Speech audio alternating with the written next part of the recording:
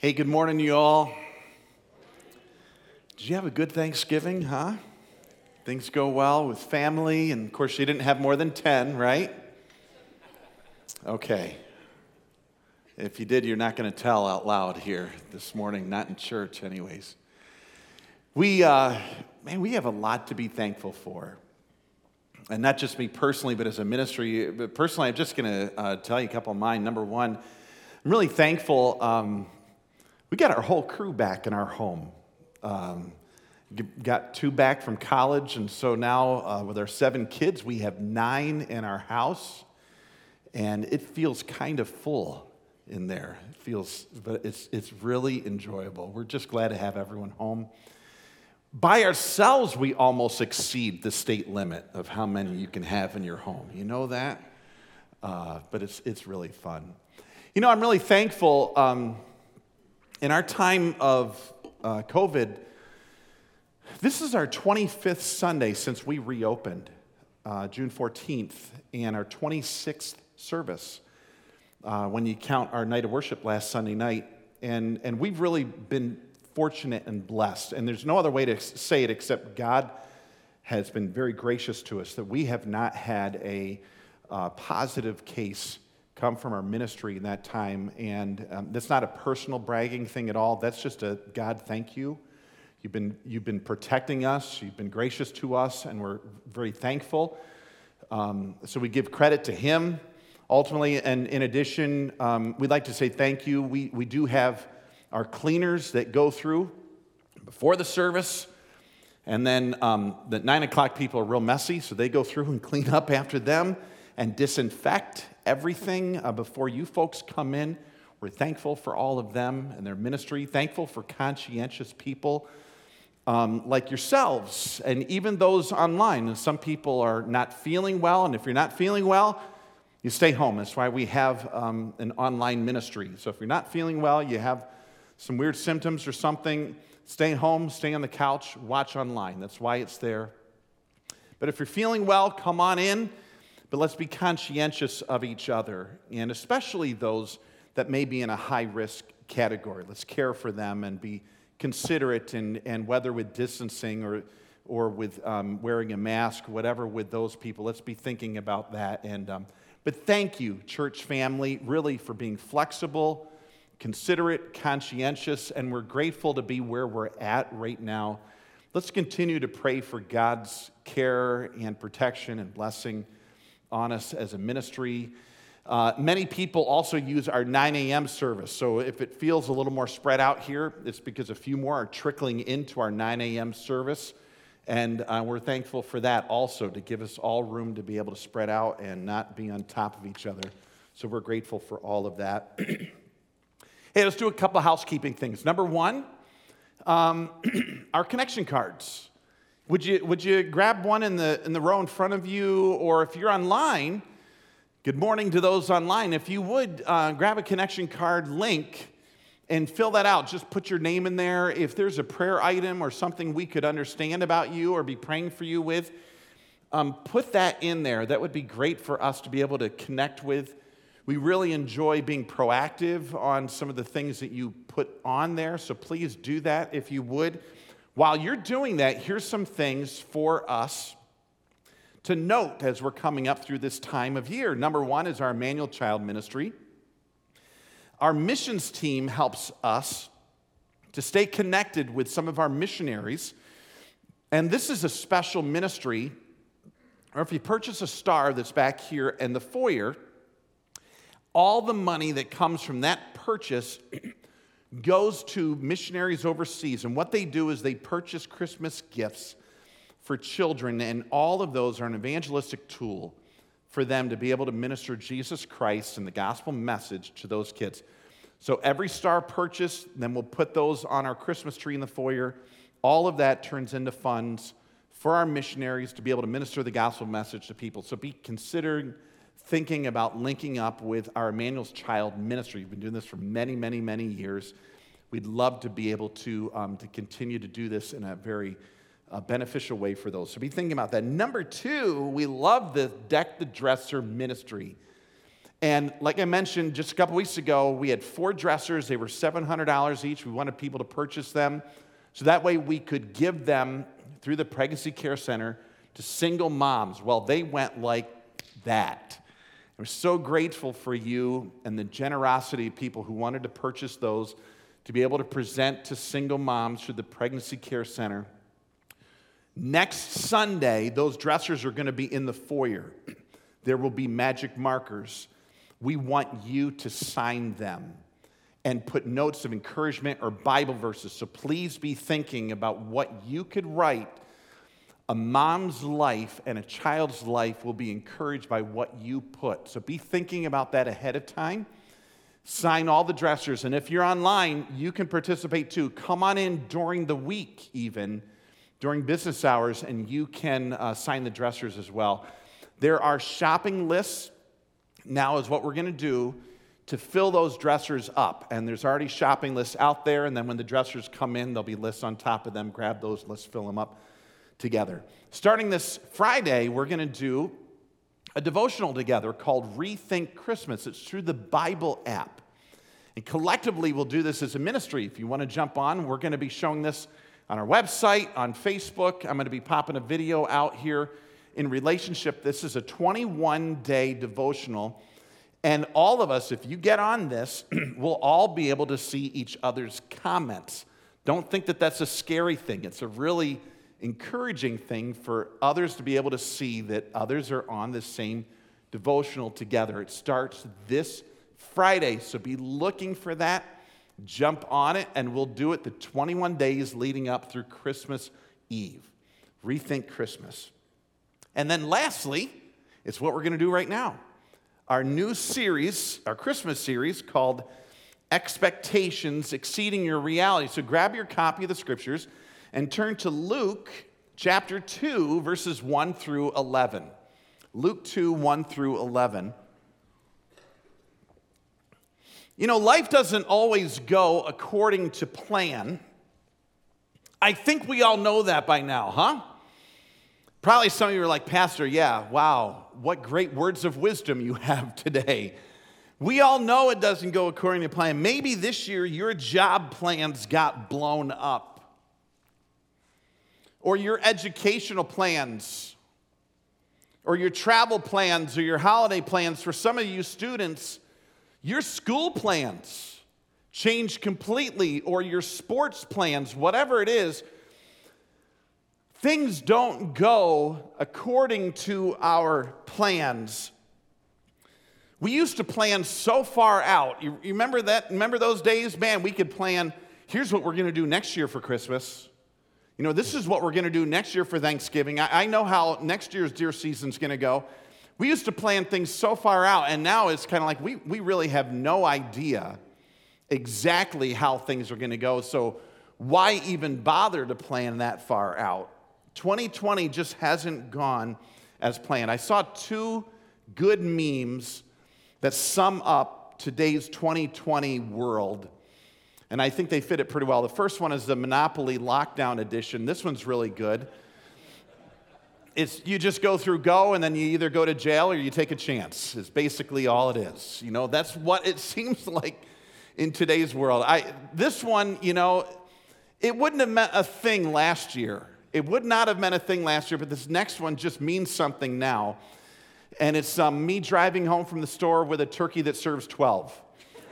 You know, it would have meant nothing last year. But now we look at it like it's so crazy to think how plans have changed and expectations have changed in our world. And COVID or not, life seldom goes as planned. But you know, I'm here to tell you today about a couple. You know, if your life isn't going according to plan, I'm here to tell you today about a couple whose life did not go according to plan. Now just think of Mary and Joseph. I mean, many of us in this room have gone through engagement or marriage, and you know, you have your expectations of what you're thinking about when all of these things come to be. And so, you know, for Mary and Joseph, Mary didn't come up with this plan. God, this was born in the heart of God. And God came to Mary and said, Mary, you are my chosen one in whom I'm going to bear the Messiah.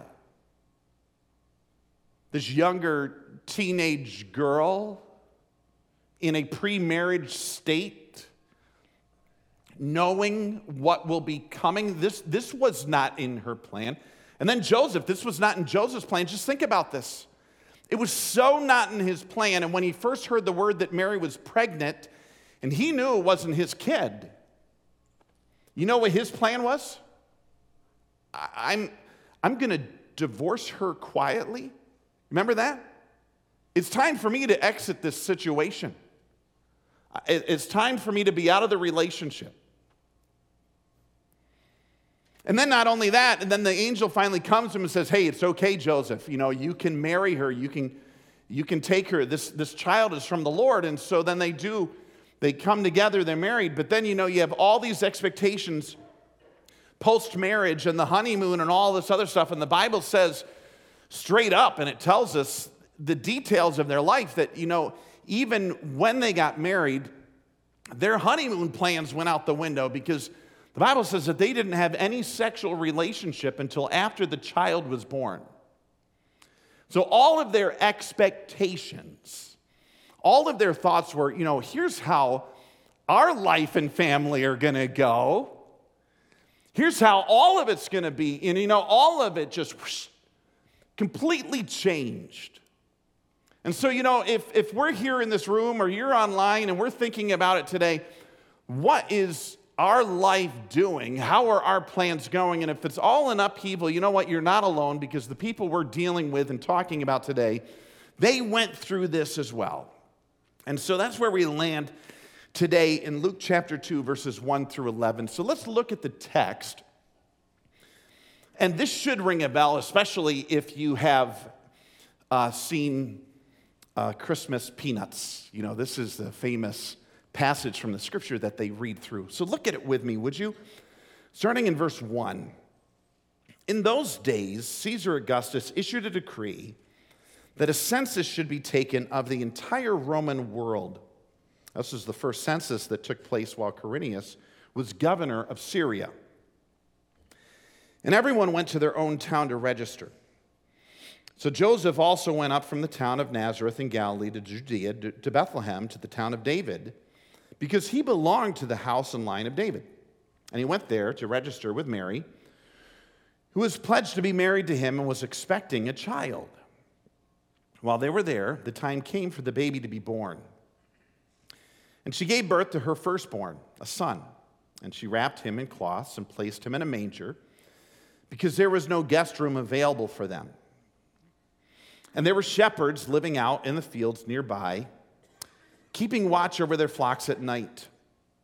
And an angel of the Lord appeared to them, and the glory of the Lord shone around them, and they were terrified.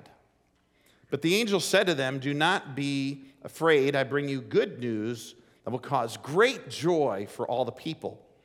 And today in the house of David a Savior has been born to you. He is the Messiah, the Lord. And this is a sign to you. You'll find a baby wrapped in cloths and lying in a manger." Now I want to tell you, here's the real nugget. This is the emphasis that we understand from this text as we walk away here today. Although your plans may shatter, although your plans adjust, we need to grasp what Mary and Joseph experienced and realize this. So hopefully you're focused in and dialed in. Realize this: it is his mission. It is God's mission, not others' motives, not my comfort. It's God's mission that matters. And I'm sure you're wondering, how is all this going to piece together? You're going to see. It's his mission that matters, not others' motives, not my comfort. So let's just dial right into the text here. What was going on? What was going on for them back in this day? So let me just give you a little bit of background to the text. If you notice, the very first names dropped in verse 1. In those days, Caesar Augustus. Now you realize the whole account here is taking place in Israel. We're learning names of towns like Bethlehem and Judea, and you're hearing things like that. And then all of a sudden they name drop and they say, in those days, Caesar Augustus. Well, you know what? Caesar Augustus is not a Jewish name. I hope you realize that. This is a Roman name. So where are they coming in with all of this? So there is this whole region that they are in is governed and ruled by Rome. Rome has stretched out its rule over the entire area, and essentially how they did this, they had local ally kings or governors that would oversee various areas within the Roman Middle Eastern Empire. So all of Israel was under the grasp and the ruling thumb of Rome, with local governors that were there as allies to Rome. And these local kings, basically their responsibility was twofold. The local kings were there to give order. Hey, let's keep things down. Let's keep the peace. So they maintained order. And then number two, they collected taxes. Let's get money, and then let's send it over to Rome, and then let's keep a little bit for ourselves. So this was the whole climate and theme, essentially, of the role and the rule of Rome in that day. So what was going on right off the bat in chapter 2, verse 1? And it was this. What was not going according to their plan was, number one, the go back home order. The go back home order. It's kind of like the stay at home order. Sorry about that, folks. I just had to go there today.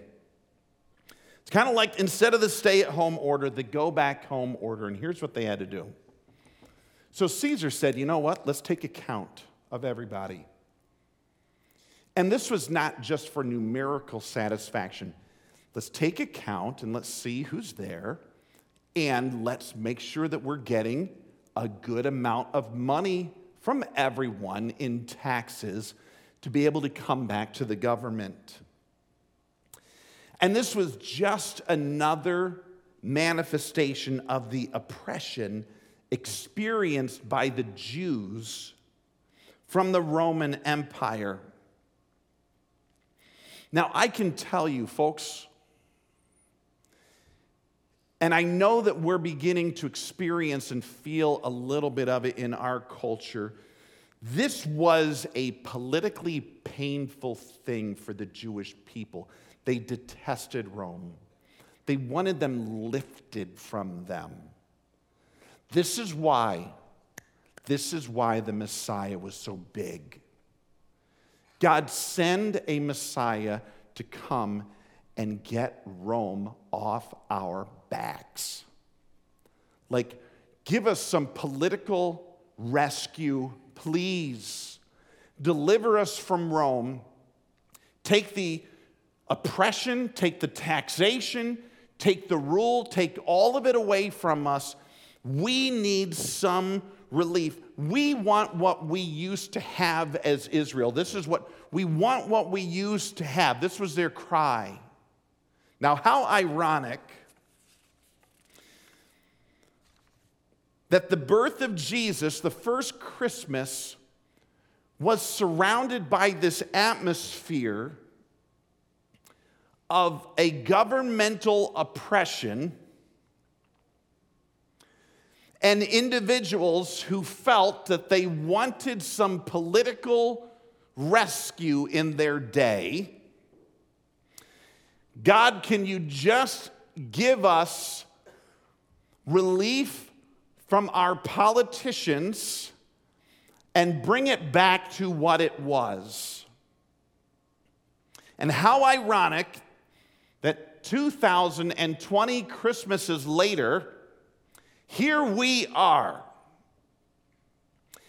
feeling in our world that maybe this whole government thing is just getting a bit too much. and onerous, and that we may want a political rescue as well. So this was all in the situation and scenery of their day. This is not according to their plan. The taxation, the go back home order, all of that was completely out of their scene. It was out of the periphery. And Caesar Augustus says, come on, you're going down there. You're going to be taxed a little bit more. I want to take account, and that's how it's going to go. Continued oppression. Here's the second thing that happened. It was the personal hardships. The personal hardships. So follow this, would you? Starting in verse 4, it mentions, and we could read it in 10 seconds, what took 10 days. So Joseph also went up from the town of Nazareth into Galilee to Judea, to Bethlehem, the town of David, because he belonged to the house and line of David. It sounds simple, doesn't it? Sounds really simple. Well, here's the deal. The trip from Nazareth to Bethlehem was about 90 miles on a donkey. Okay, ladies who have been with child, 90 miles on a donkey in your 9th month of pregnancy. And for people in antiquity, it was probably about 20 miles a day in a hardy travel. Most likely, if you're in your 9th month of pregnancy, you're not a hardy traveler. So this could have been closer to 10 miles a day with the Sabbath day of rest. Like I said, this is probably a 10-day journey. I just want to show you the map of kind of what they were looking at back in their day. So in the northern area in Israel was Nazareth. And you would think, why didn't they just do a straight line oftentimes to Jerusalem? Well, probably the best travel route was for them to drop down west toward the Jordan River in the lowlands, the flatlands. It was a lot nicer for travel. And so you'd see that they would do that and get off the mountainous area. And then eventually they would have to come back and go up the hills, up the mountains to Jerusalem. If you remember the psalmist who would say, I lift up my eyes unto the hills, speaking when he would look toward Jerusalem, because he was looking up the mountain range. And so when they would come from the Jordan River, they were looking up that mountain range as they were traveling to Jerusalem, and then they would take a turn and go south to Bethlehem. That was their 90-mile route that they had to take. Probably the biggest dangers. Sure, there were lions and bears that we would even note from David's adventures back in the book of 1st and 2nd Samuel. Probably the biggest dangers would be vandals and thieves, but consider this. They got there, and then not only was there that whole trip, but then they had to find lodging. Now, do you have a manger scene set up at home? Will you set one up here for Christmas? I don't want to blow away your manger scene. And some have. I remember growing up, we had this beautiful barn, and there were cows and sheep and horses and you name it, all kinds of stuff. It was just a beautiful thing. And then there was the baby Jesus that was set in there. Most likely not biblically accurate. Basically, probably what was going on here. Mary and Joseph showed up to this one place. There was no rooms for lodging. Most likely what they were dealing with was a hewn-out cave area. And when people came that were traveling, they would have their donkey with them. They would get a room in the house, and that was like their garage. Well, let's put the donkey in there, in the cave. It was basically like their garage. Let's put the donkey in there. And so for Mary and Joseph, they came with their donkey, and that's where their donkey went. But instead of just their donkey, that's where they went too. That's the only thing that was left. Probably the rainy season, probably around 40 degrees. And they got out of the weather. They went in there. She went into labor, and then she delivered. And I know some of us now are kind of immune to the intensity of this. If we were Mary and Joseph telling this story, this would be just so riveting, be so shocking. I can't believe that you went through that, and here we all sit here like it's just every day, like it's no big deal.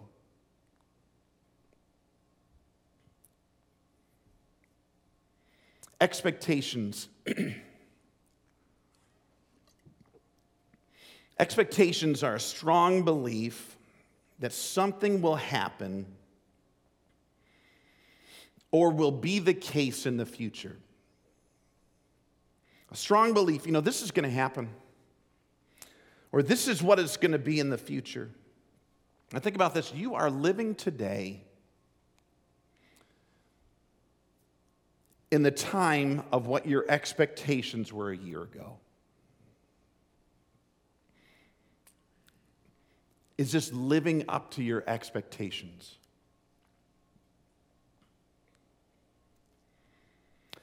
I want us to think about this. They went through the go-home order. They went through the physical issues. And now here they are in Bethlehem. And they teach us some huge lessons about expectations, and even for us and how we deal with them in our day.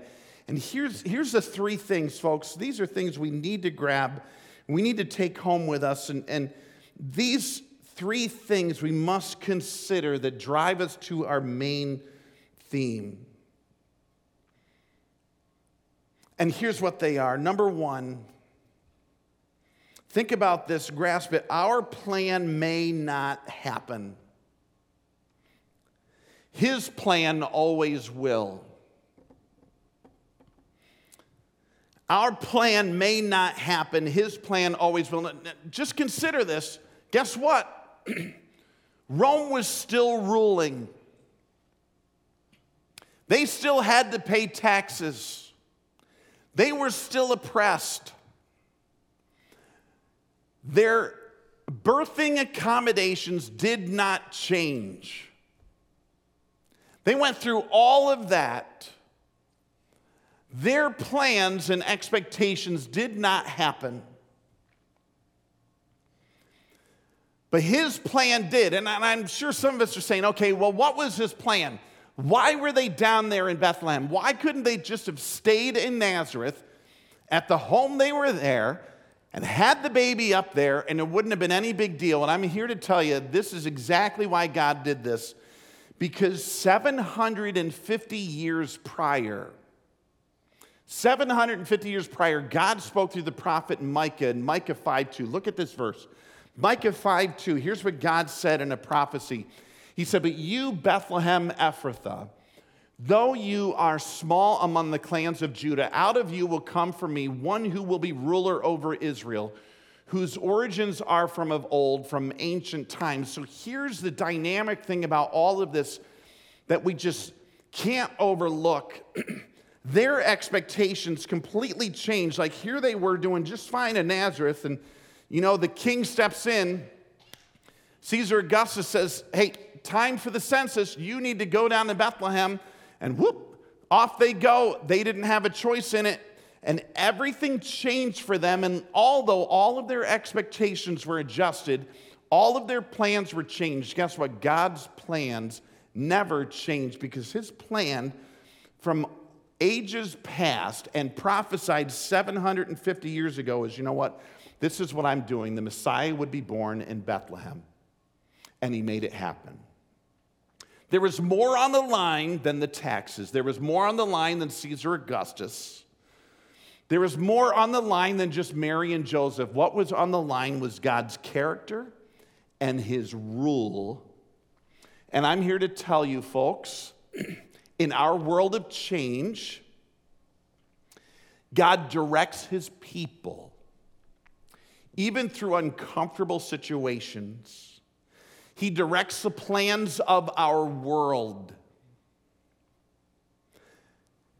And believe it or not, he even directs the plans and decisions of pagan rulers.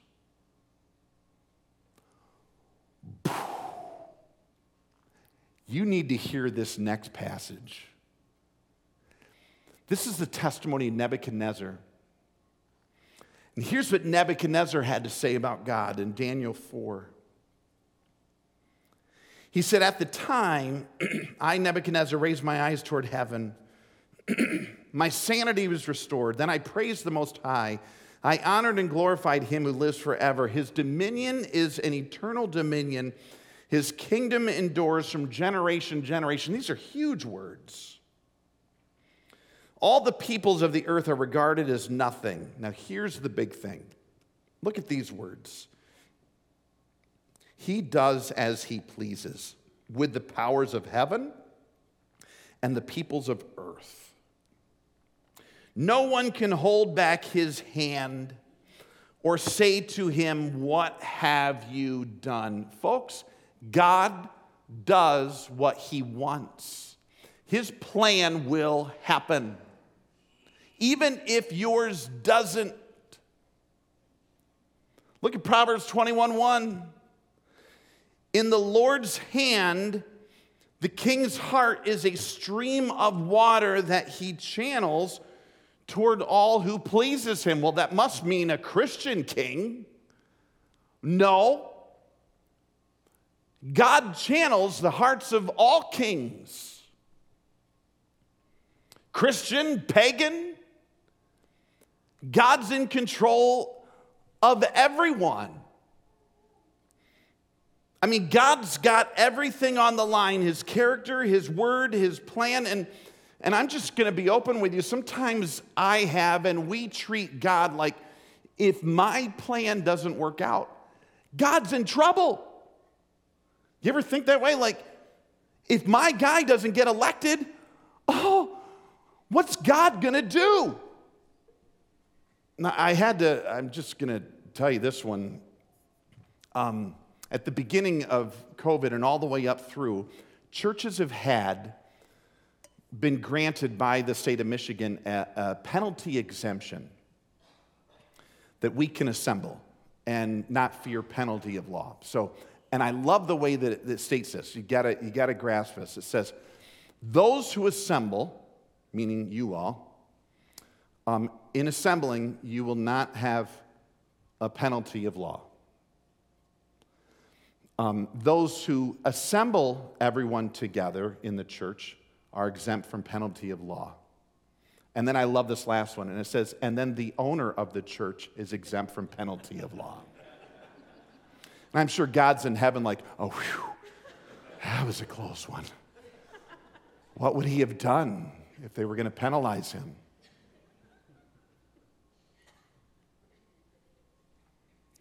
Folks,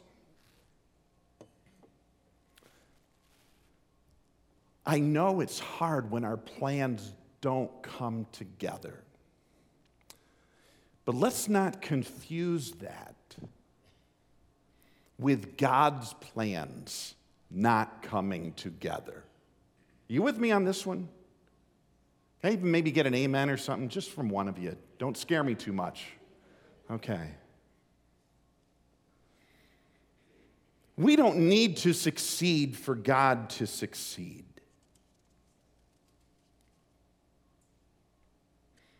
Even though they have bad intentions and bad motives, God's got it all figured out. I got to keep moving on a couple of these things. But the first thing we learn from Mary and Joseph's trek is our plan may not happen. Our plan may not happen. His plan always will. And they were in Bethlehem on purpose. And his purpose was his fulfilled prophecy, because his word always comes true. Here's the second thing. This rocks. You got to hear this one. It's his mission that matters most.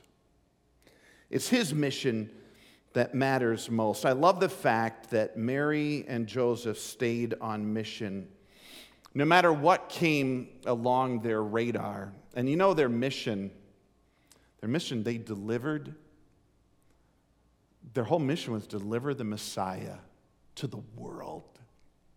What an awesome mission. And they stayed on mission no matter what the government said, no matter the inconveniences of life. I mean, they just kept moving through. Remember I don't know how they do it now. My wife and I have been out of the birthing thing for a number of years now. And we're okay with that, by the way. We just want you all to know that. Back when we were early into this, we were in a birthing class. They still have birthing classes? That sound okay? Yes. Okay. And I remember they want us to make a birthing plan. They still do that? Maybe not. Okay. We're moving along. So anyways, we had to make a birthing plan. So all the women in there were making birthing plans. Like, I want soft music playing. I want no medication. They write that down. I want my husband gazing into my eyes. I want him to feed me grapes. They just put all these things down there. And then the interesting thing is, like, when they end up giving birth, how it all changes. It's like, turn the music off. Give me medication and get this guy out of my face. Like, it all changes at that moment. Our plans adjust at the moment. I love for Mary and Joseph the reality that no matter what the plan was, the mission is what mattered most. And they were locked in. They were locked into the mission. They were not locked into a plan. It wasn't like, it's got to happen this way. I mean, we're delivering the Messiah. It's got to be in this nice, posh situation. This is the Messiah. Like, I'm not going to go in some cave and deliver the Messiah. Sometimes we get locked into how we do it rather than the mission that God has to have happen.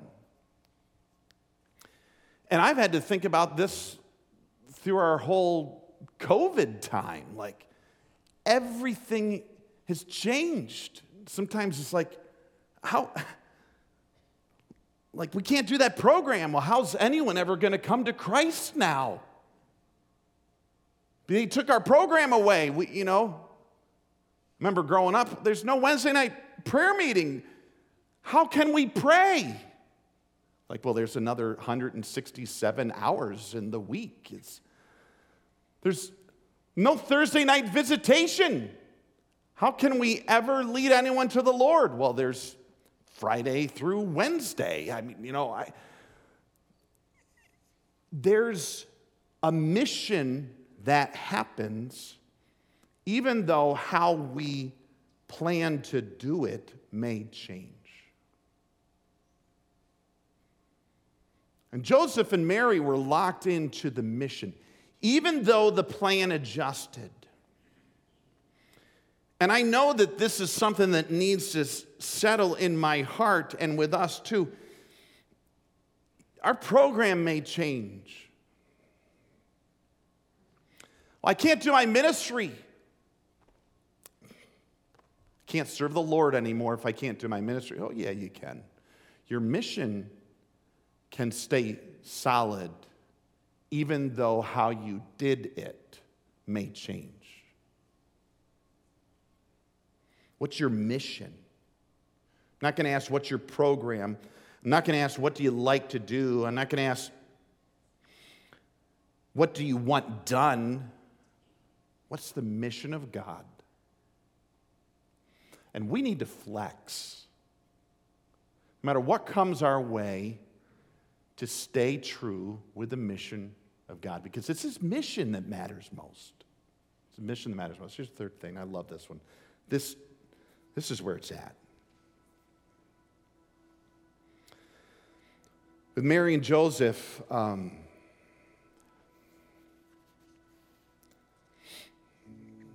They taught us our plan may not happen, his plan always will.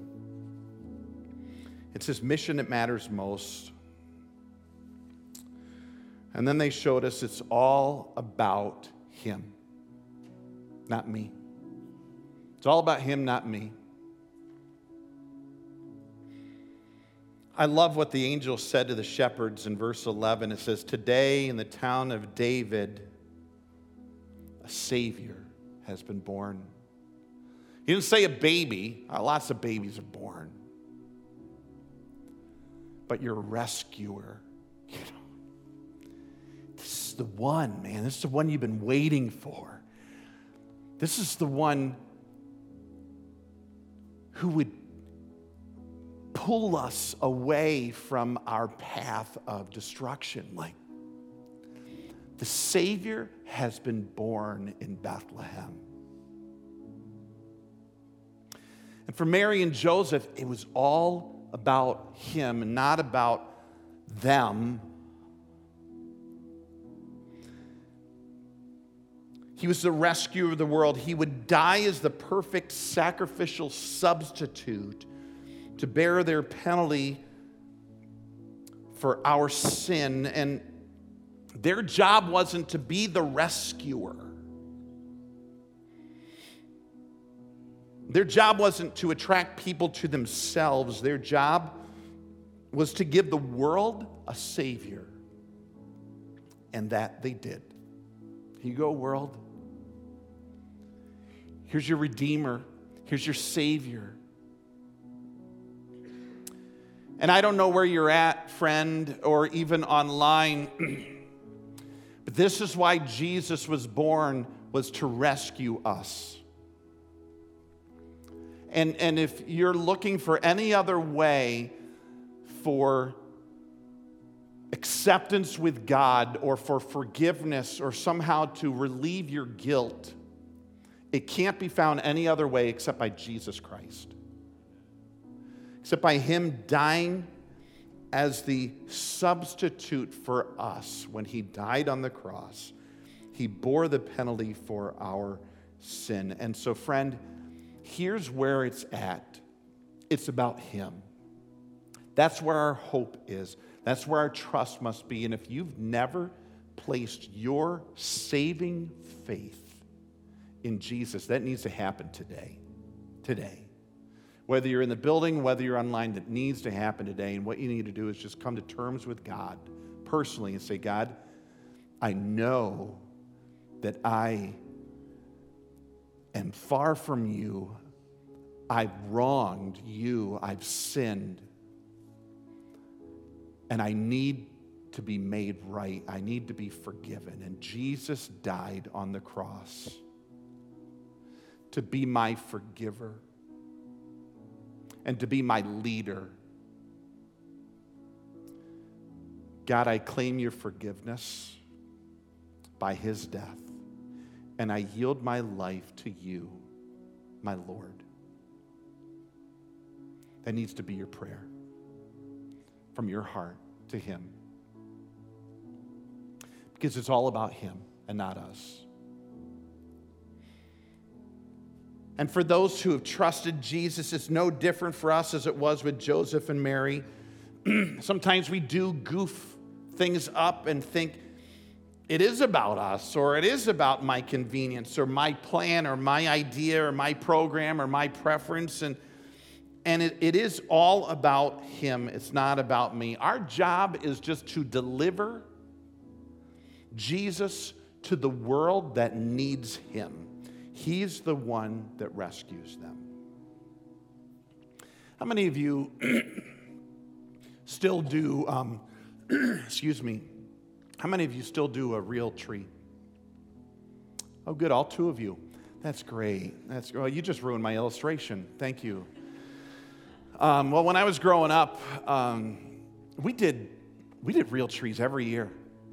We'd go out in the lot and cut them down and drag them back home and put them up and pull out our box of decorations and around with the lights and tinsel and all the balls, and then up on top would be the star. or in our case now, the Tasmanian devil. It's a long story. But that tree held up all of the items of beauty and value. And then when Christmas was done, take it all down, put it all in a box, put it away for next year. But the tree, its purpose was served. Remember, we would take it and drag it out to the woods. And it was done. That was it. And I think of that being the way that Joseph and Mary and other followers of Jesus, how we see ourselves. We step on the scene and we're here to elevate and lift up the things of greatest value for all the world to see. It's Jesus. It's not about us. It's about Him. He's the light. He's the star. It's His rescue. It's His gospel. It's His word. It's His forgiveness. And we lift up the thing of greatest value.